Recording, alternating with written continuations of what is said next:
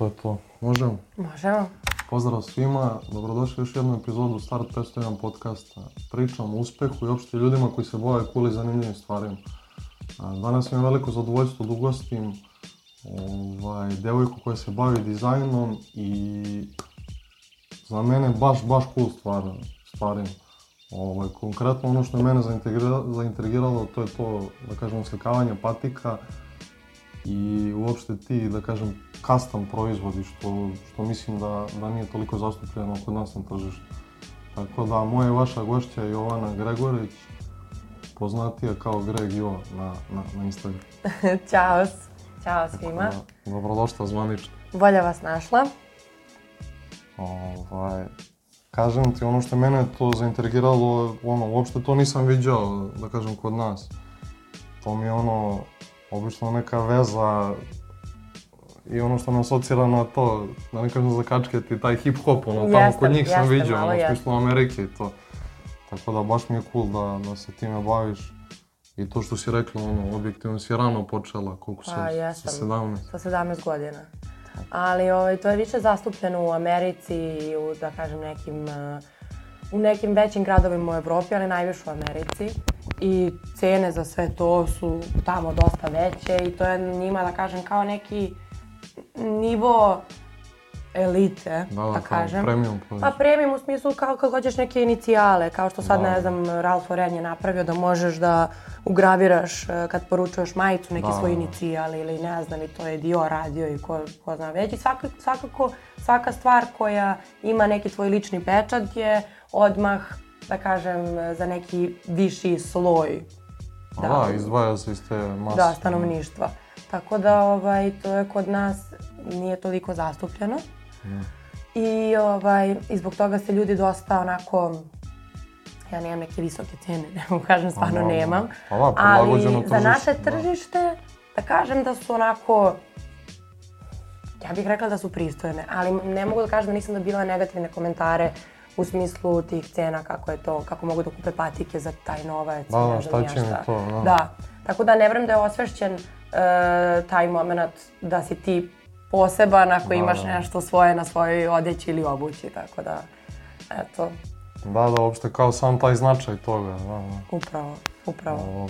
A rekao sam ti, malo sam slušao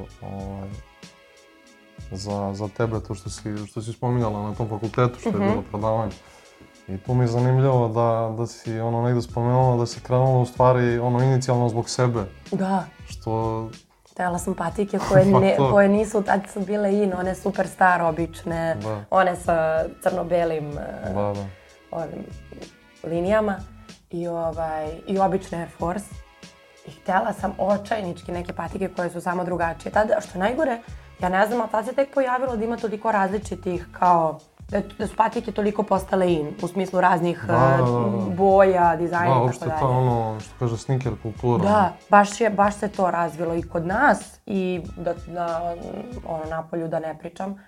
Ali tada je stvarno bilo što toga tiče sve basic maksimalno. Mislim tad, pre 5 godina.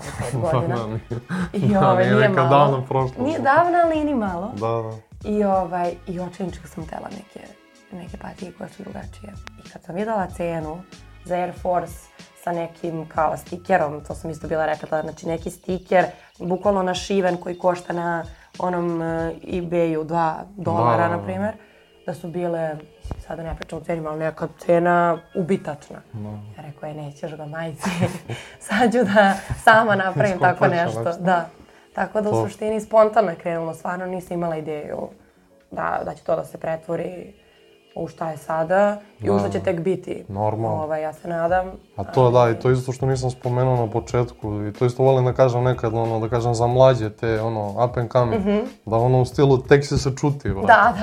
Znaš, Svakako to, tako da, sad i studiram i nekako mi je fokus i na tom studiranju. Da.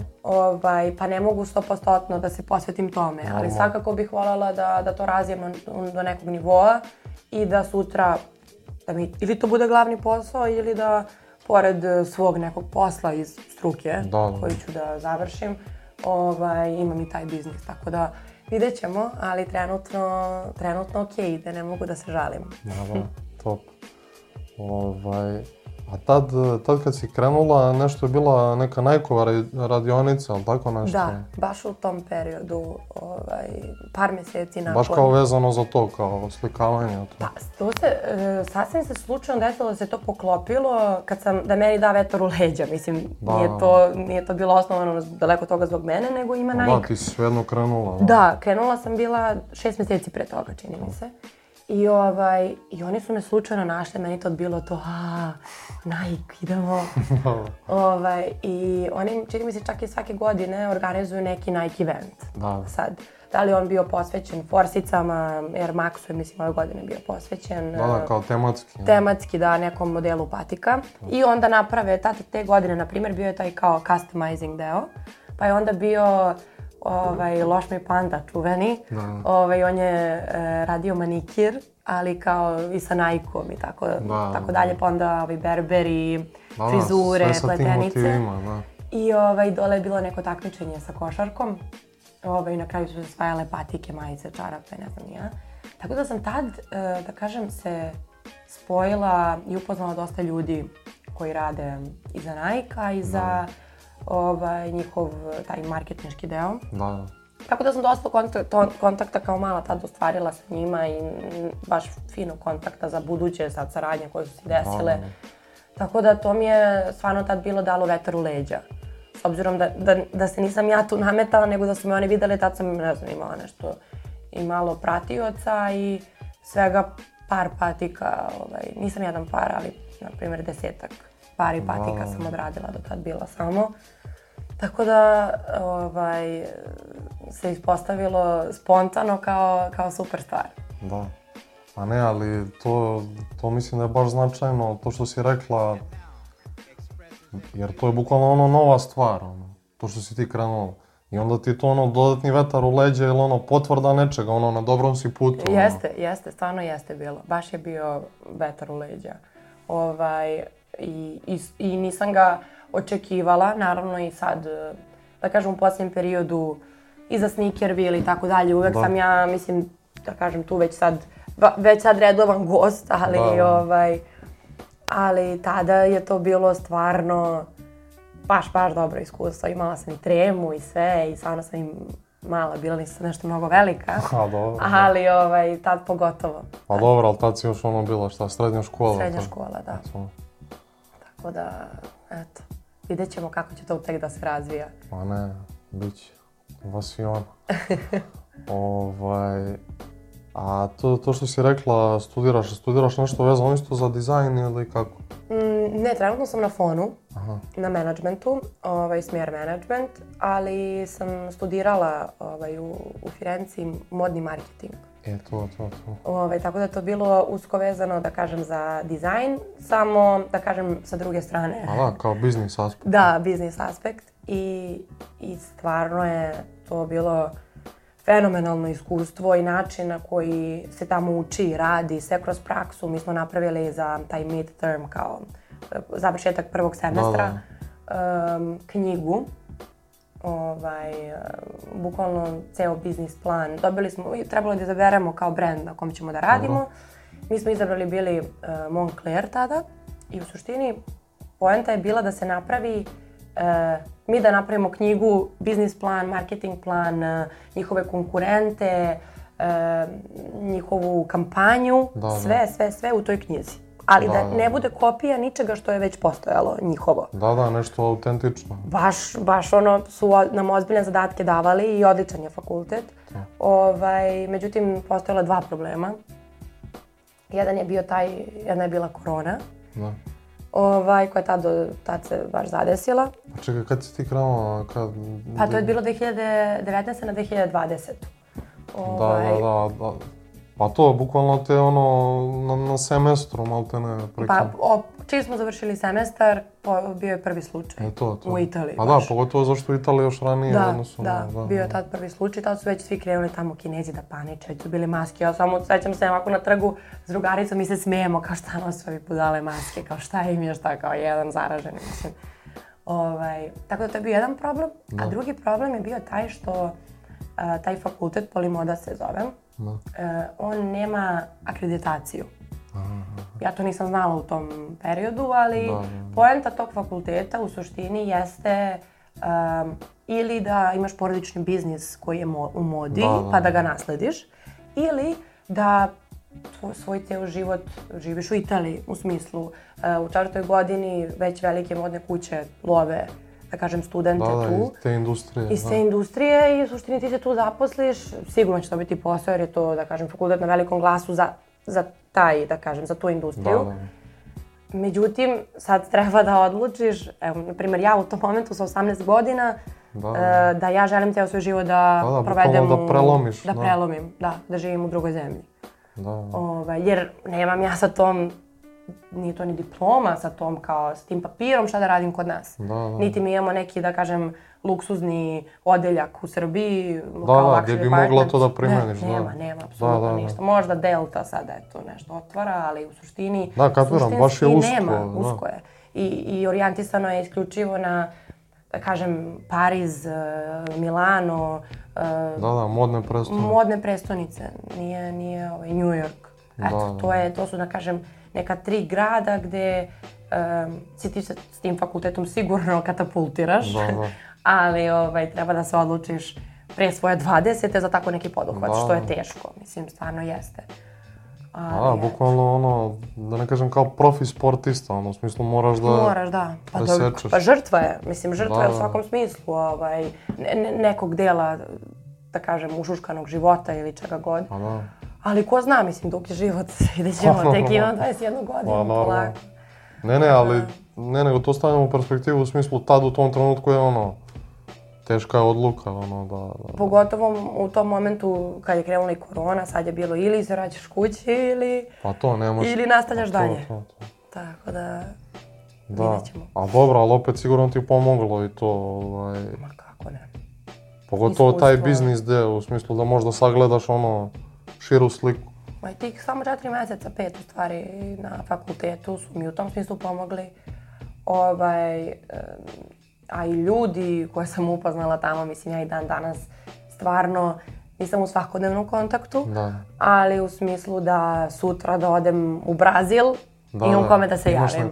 Eto, stvarno. Tako da svako ko ima mogućnost ili želju, dosta i stipendije, ima dosta razmena, ima pogodnosti za naše studente i za evropske druge. Da ode negde, bar na neki određeni period.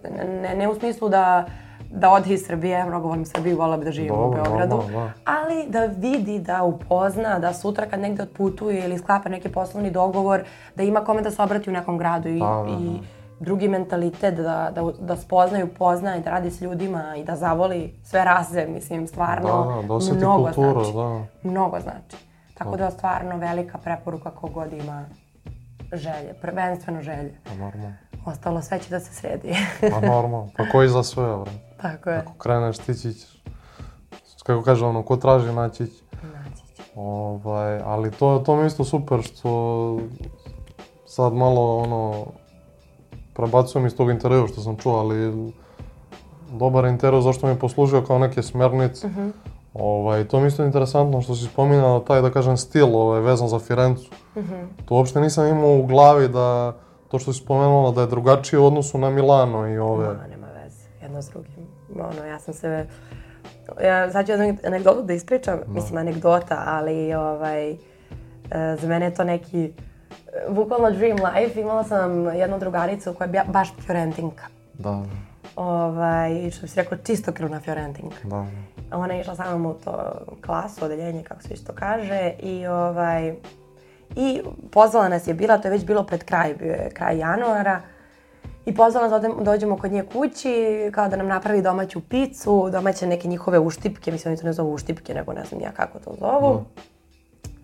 I sada, tad sam u stvari i spoznala koliko tih čistokrvnih pravih Fiorentinaca živi na obodima grada. Znači, to je strogi centar, sad Duomo njihovi, pa onda Santa Croce i tako ti neki momenti. To su sve turistički, da kažem, delovi. Nije za život. Pa jeste za život, ali ne žive Fiorentinci, prava Firenca ne živi tu. Pa to nije za život u smislu njih, tog lokalnog stanovništva. Ne. I oni su svi, znači, i od reke, oko mostova i oko reke, u tom bukvalno, to je meni izgledalo kad ja zamišljam Beverly Hills i kao te planinice, kao, to je bukvalno tako izgledalo, njena kuća, prelepa, savršeno, onako, mislim, polu staromodno, polu moderno, onako, vidi se da su Italijani u pitanju. Ona imala 2 svinje, ali nije to kao, zamislite sad kao našu štalu, kao srpsku, srpska.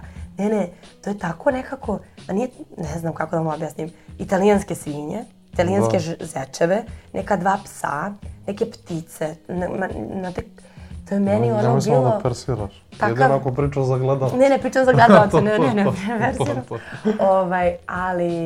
Ali bukvalno osjetiš njihovu italijansku energiju. Tako da su me stvarno kupili i baš smo se tu i... Kapiram, kao harmonija, ne?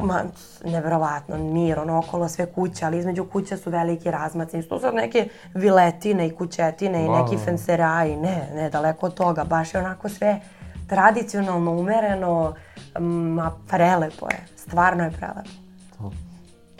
A šta, kako bi na primjer da kažem, šta je najveća ta distinkcija, šta je najveća razlika između tog stila, to Milano i njih? Oni su kao malo opušteniji u tom smislu. Pa prije bih rekla da je Milano, sad... Zato što, znaš kad neko pomisli kao Italija, moda, percepcija je na tome. Ne, jeste na Milanu, definitivno.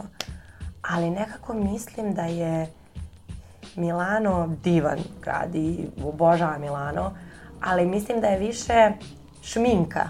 Da. Šminka u smislu dobra kola, dobra kola, dobra garderoba, dobre torbe, skupe kafe, skupa Perol špric, znači sve samo da se šljaši, samo da se vidi, samo da sija.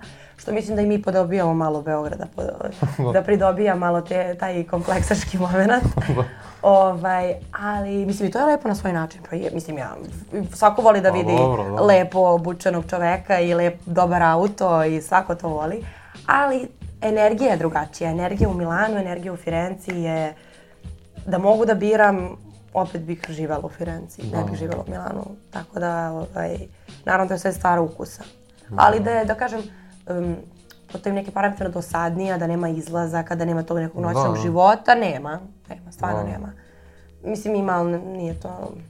Kad ti naviku na Beograd noću, znaš, to ti je sve drugo ništa, mi smo ipak prvi u tim noćnim izlascima. To je nerealna dimenzija. Nerealna, stvarno. To je ono što su pitali negde je Kežman, imate je Kežman, fudbaler, što su ga pitali neku intervju, kao kad je on bio u Chelsea u Londonu, kao kako si se snašao u Londonu, kao izlasci, ludilo i to. Kaže on šta London, kao ja sam odrastao u Beogradu. Beograd, kakvi londonski izlaci. A ne, nego kao u stilu nema stavno impresionira. Da, nije, istina. Iako sam ja obrnuto, ja sam išao za Firencu, ja sam ti znaš onaj film, Benjamin Button, što stari, pa kao rodi se kao starac, kao umire kao dete. Aha, to si ti. Znači, za mene to ne postoji.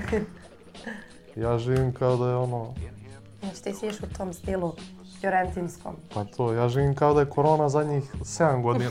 Pa dobro, ima i to svoje čari, sigurna sam. Pa ne pati.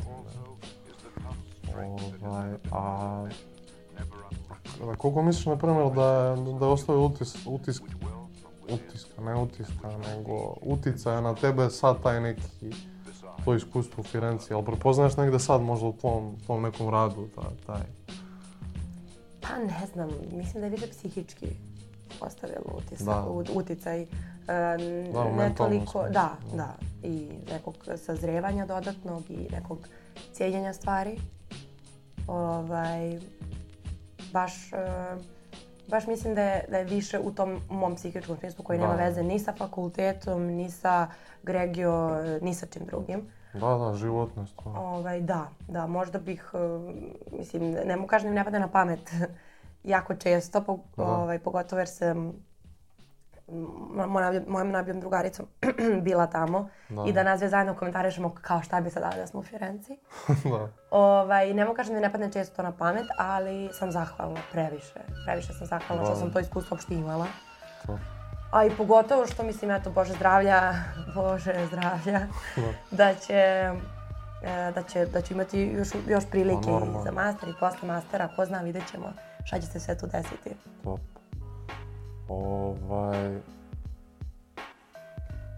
Kako bi nekom, na primjer, u najkraćem objasnila šta je GregJo? Šta je GregJo? Da. GregJo najkraćem.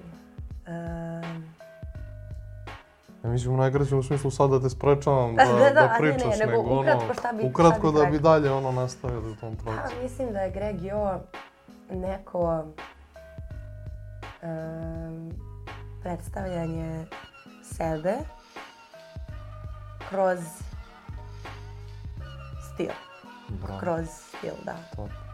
Bukvalno predstavljam sebe kroz stil i možda pečat. Da, lični pečat. Lični pečat, kao tetovaža što je nekome. Da. Mislim da je to pravi opis. Da. Mislim da bi na tome stala što tiče opisa, pa sad, kao sljedeće pitanje ovdje bi ovdje završio. Pa ne, zato jednostavno sam ti rekao spontano da ispadnu iz toga dobre stvari. Ali to smo rekli, da se uslovno rečeno poklopilo to, taj tvoj, da kažem, početak rada sa tom, oživljavanjem te, sneaker kulture, ili kako se već zove to.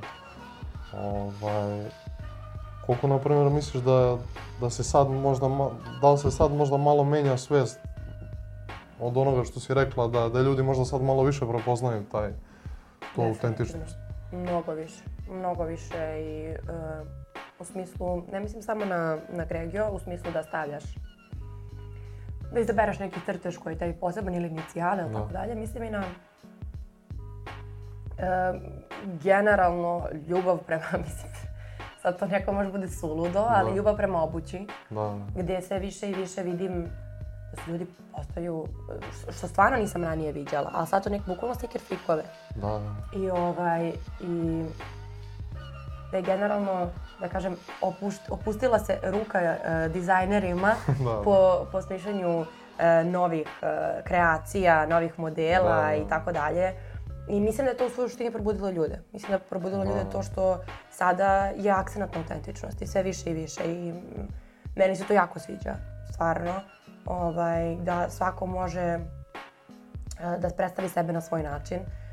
Po meni je jako bitno, kogod sad većina ljudi, ako gledaš sa jednog aspekta, to može da bude površno. Dobro. A s druge strane može da bude sve samo ne površno, kako se ljudi oblače. I po meni je jako bitno, da kažem, ne bitno kako se neko oblači, ali u smislu da tako izražavaš sebe. Da. Stvarno to kapiram, mislim. Da ima dublje značenje. Ima stvarno dublje značenje. Ja bar tako gledam, ja svoje raspoloženje izražavam time. Šta obučem taj dan, onda da li ću da uklopim to što sam obukla sa tom nekim događajem ili običnom kafom gde idem i tako dalje. Samo predstavljaš sebe, ne u smislu koliko si ti nešto to platio. Pa to je ili koliko to zapravo vredi, nego bukvalno izražavanje sebe. Kao što izražavaš sebe rečima ili, ne znam, tetovažama u krajnjoj liniji ili time šta jedeš. A to, muziku koju slušaš, da. Sve, muziku koju slušaš, sve. Mislim da je to, da kažem, jako bitno, da možda dosta da vidiš u čoveku na osnovu toga kako izgleda u tom smislu. Pa da, bukvalno neke, da ne kažem, karakterne crte se. Pa jeste. Oslikavaju. Stvarno jeste. Da, ali pritom nema veze s tim, ono što si ti rekla u smislu cijene. Ma kako? Jer A to je, na primjer, pogrešno protumačeno. A to? Gdje sada, mislim, to svako... Ne, zašto ima ljudi koji, lupam, ja prvi uzimam neke stvari iz second handa i to. A gledamo i na zapad, imaš ljudi koji se top obukuju, brate. Second hand i vintage je sad već isto krenuo da raste što se tiče i znanja za to, da su to odlične stvari, a i da ljudi to koriste, ali mislim da smo mi mnogo u Beogradu zatrvani tim imenima i samo da se vidi, samo da piše, mislim, sve te modni brendovi kao što su sad koji su sada najzastupljeniji da im piše na čelu ovde nama Beograđanima, ali lupam i Gucci, i Discreet i tako dalje. To su sve neki brendovi koji imaju mnogo dobre stvari, koji su ljudi koji su ozbiljni dizajneri, ali ne zbog toga što ćeš ti da obučeš majicu da ti piše ovako to. To nije dizajn. To nije dizajn, to mogu sad da ti uradim u fotokopirnici. Nego to ljudi nose samo da bi se vidjelo da oni šta god. To je sad već druga tema, to mene jako nervira kad pričamo, to mi stresira, tako da bolje da to... Ne, ali to što si rekla, generalno se izražava kroz to. Ali oni se izražavaju tako, oni izražavaju se tako da žele da pošalju poruku kako oni imaju novac. Mislim, koliko god to... A to gubi se suština. Gubi se suština, potpuno. I ono što sam zaboravio na početku da spomenem, da se zahvalimo brendu Disciplina na saradnji i da, ne znam koliko se sad vidi, ali stavit ćemo neku sliku ili nešto majici. Tako da mislim da oni su baš autentični. Da, i sve kontra od te priče. Upravo, da. I mislim da onako, da neko, da kažem, ko nosi njihove stvari isto šalje tu neku poruku. I za Ivanu veliki pozdrav. Pozdrav, kraljicu. Šta sam teo... Da, ali prvenstveno si krenuo na to, da kažem, taj dizajn, patika i to. A video sam i na tvojoj stranici da si imala i to je bila valjda neka saradnja sa tom tvojom drugaricom, ste imali neku kolekciju stvari. Jeste. Ona... Jet Set, kako se zove? Jet Set Club Shop, da. Ona je zapravo u Firenci baš je dobila ideju za tim brendom i tad je krenuo taj i korona i trend trenerki i da kažem tog kućnog stila.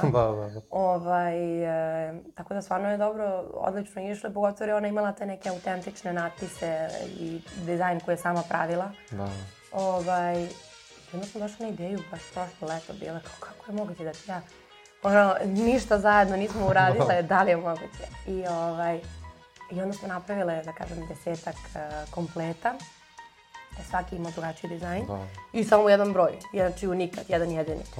Tako da nam je to stvarno super prošlo i evo već i u decembru smo sad ubacili jedan concept store na Dorćolu, Designer Club, gde su takođe, nije što sam tamo, ali svi brendovi koji su tamo su krajnje autentični.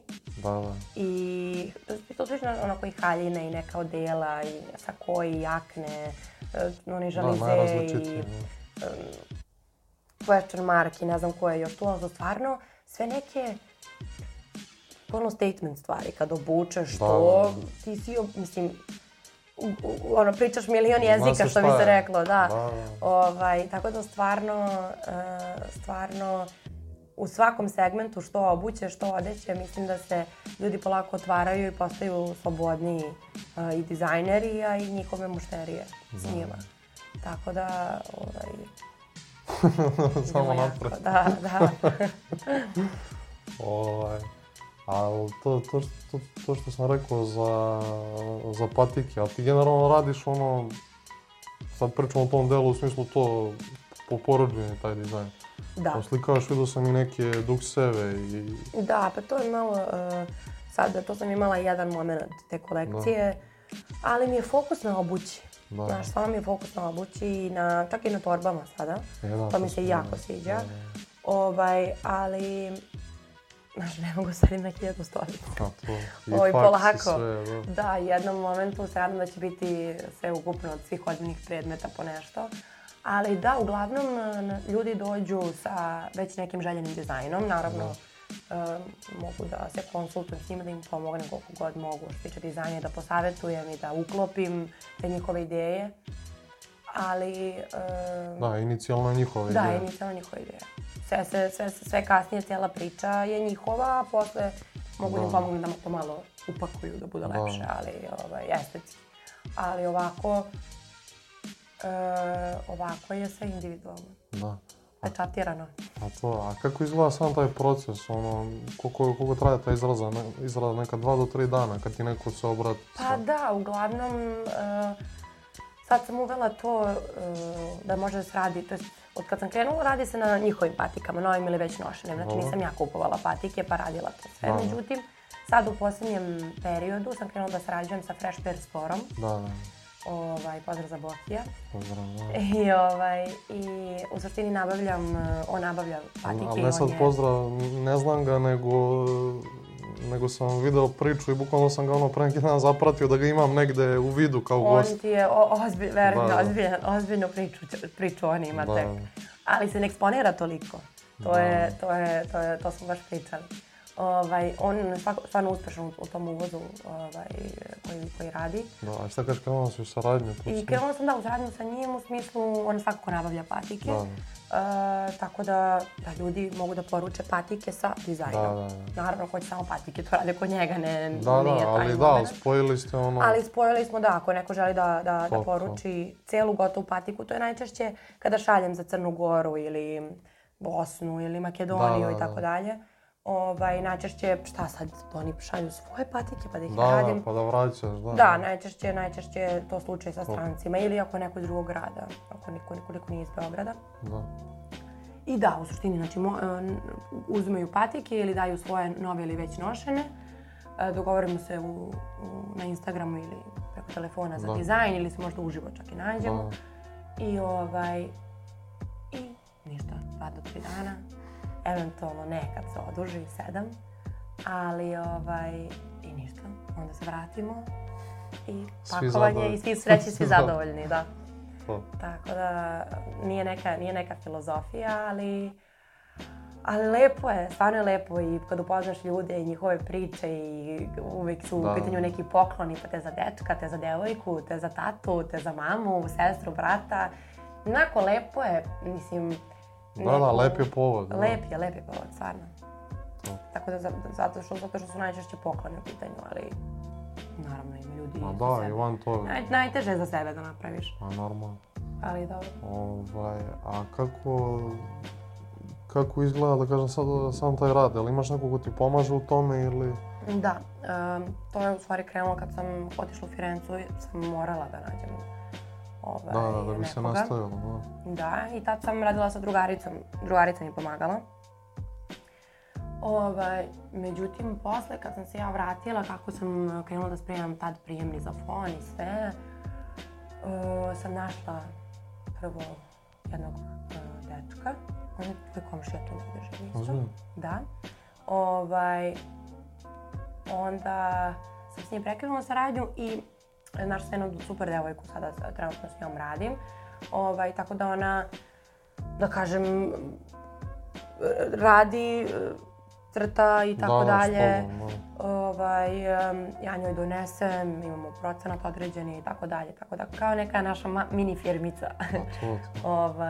Tako da je to. Dobro nam ide, ne mogu ništa da kažem. Ali pripomoć je svakako bila neophodna. Da bi uopšte nastavilo se. Da. Mada mislim, znaš kako sad, nisam pričala o tome, ali baš sam se začudila bila. Mislim, ja ne krijem to, mislim da nije sramota da imam bilo kakvu pomoć i u budućnosti ako budem razvijala svoj brand.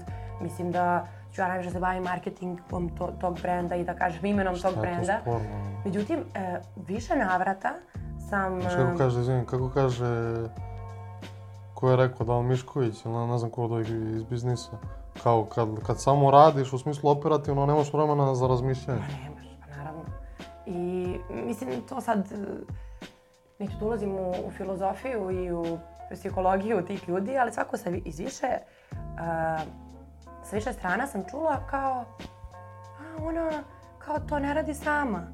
Kao GregJo custom mislili smo da ona kao sve to radi. Kao ja samo sam... Kao zamerka. Da, kao, sram je bilo, znaš. Sada, eto, to je meni rekao neko, nekom je rekao, razumeš? Mislim, svakako, ja ne vidim nikakav problem u tome, ali čisto, eto, malo je čudno šta sve ljudima zasmeta i upadne u oko, ali dobro, i to je normalno. Normalno. I to je sasvim normalno. Ne postoji ravna linija, brate. A što bi rekao, moj brat nije ni zanimljivo. Pa da te svi vole, znači te ne radiš nešto dobro, ne znam ko je to rekao. Zamisli da je sve ravna linija, koja je poenta, bro. Jeste, upravo. A kakvi su ti, da kažem dalje, planovi, to što si rekla eventualno posle faksa i to rekla si da sigurno bi voljela da nastaviš to? Pa voljela bih da posle fakulteta koje si ti, druga godina? Ja sam druga, sad završavam drugu godinu, da. Voljela bih da posle fakulteta svakako, Bože zdravlje, završim master. Da svakako paralelno ovaj brand održavam i da u nekom momentu, kako ću se sigurno zaposliti, kao što sam ti rekla već u ovoj struci u kojoj jesam, mislim koji ću biti, da podignemo na već neki viši nivo. Sad imam neke planove, nekog fizičkog mesta i fizičke lokacije, ali o tom potom, još uvijek je rano za to. Ali svakako neće se završiti na ovome. To zasigurno. Voljela bih da kažem, to podignem kao neki nivo srpskog našeg autentičnog brenda koji baš ima svoje patike i da li će to biti u saradnju s nekim Nikeom ili Adidasom našim, da njihove patike se tu preprodaju ili nekog drugog da nađem. Vidjet ćemo, ali svakako razne neke ideje imam, tako da samo čekam da zasijaju i da vide svetlost dana. Bit će to sigurno. I ono što za kraj volim da pitam ljude da preporuče neku knjigu. Nevezano, da li je to sad vezano za modu ili šta god, neka knjiga koja je za tebe onako značajna. Zapravo imam dve. Sad će biti jako cringe što ću da kažem ovu knjigu. Ali jedna je vezana za struku, druga je vezana za život. Dobro. Za struku, za dizajn, dobro, za umetnost, za menadžment u suštini najviše. Jeste u Nike-u ima da se kupi, umetnost pobjede. Od Phil Knight. Da. A evo ti sad, malo pre smo spominjali, tu knjigu je preporučio Nikola Radojičić. Stvarno, eto vidiš. To je jedna, a to je sad za da kažem, usponi i padovi i sve. Dobro. A ova druga zove se Krvnik ljubavi. Ko je autor? Ne znam. Autor je psiholog, zove se Jalom. Irvin Jalom. Da, Irvin Jalom, da. I ona je onako više za zdravlje duše. Velika preporuka i mislim da svakom je preporučujem, stvarno. Tako da, u kom god smjeru se odlučite da idete, jednu knjigu imate. To. I ostavila si izbor. Da. Hvala ti puno na gostovanju. Hvala tebi na pozivu. I nadam se da će biti još prilike za Ja se nadam i bit će sigurno. Pogotovo da I da Bokija dovedemo ovdje. Da, obavezno. I da kažem da se eventualno isprati taj rast. I s jedne strane podcasta, a s druge strane GregJo. Baš mi je to bilo drago. Da. Hvala ti puno još jednom i što bi rekli, like, share, subscribe. Veliki pozdrav. Hvala puno, ćao.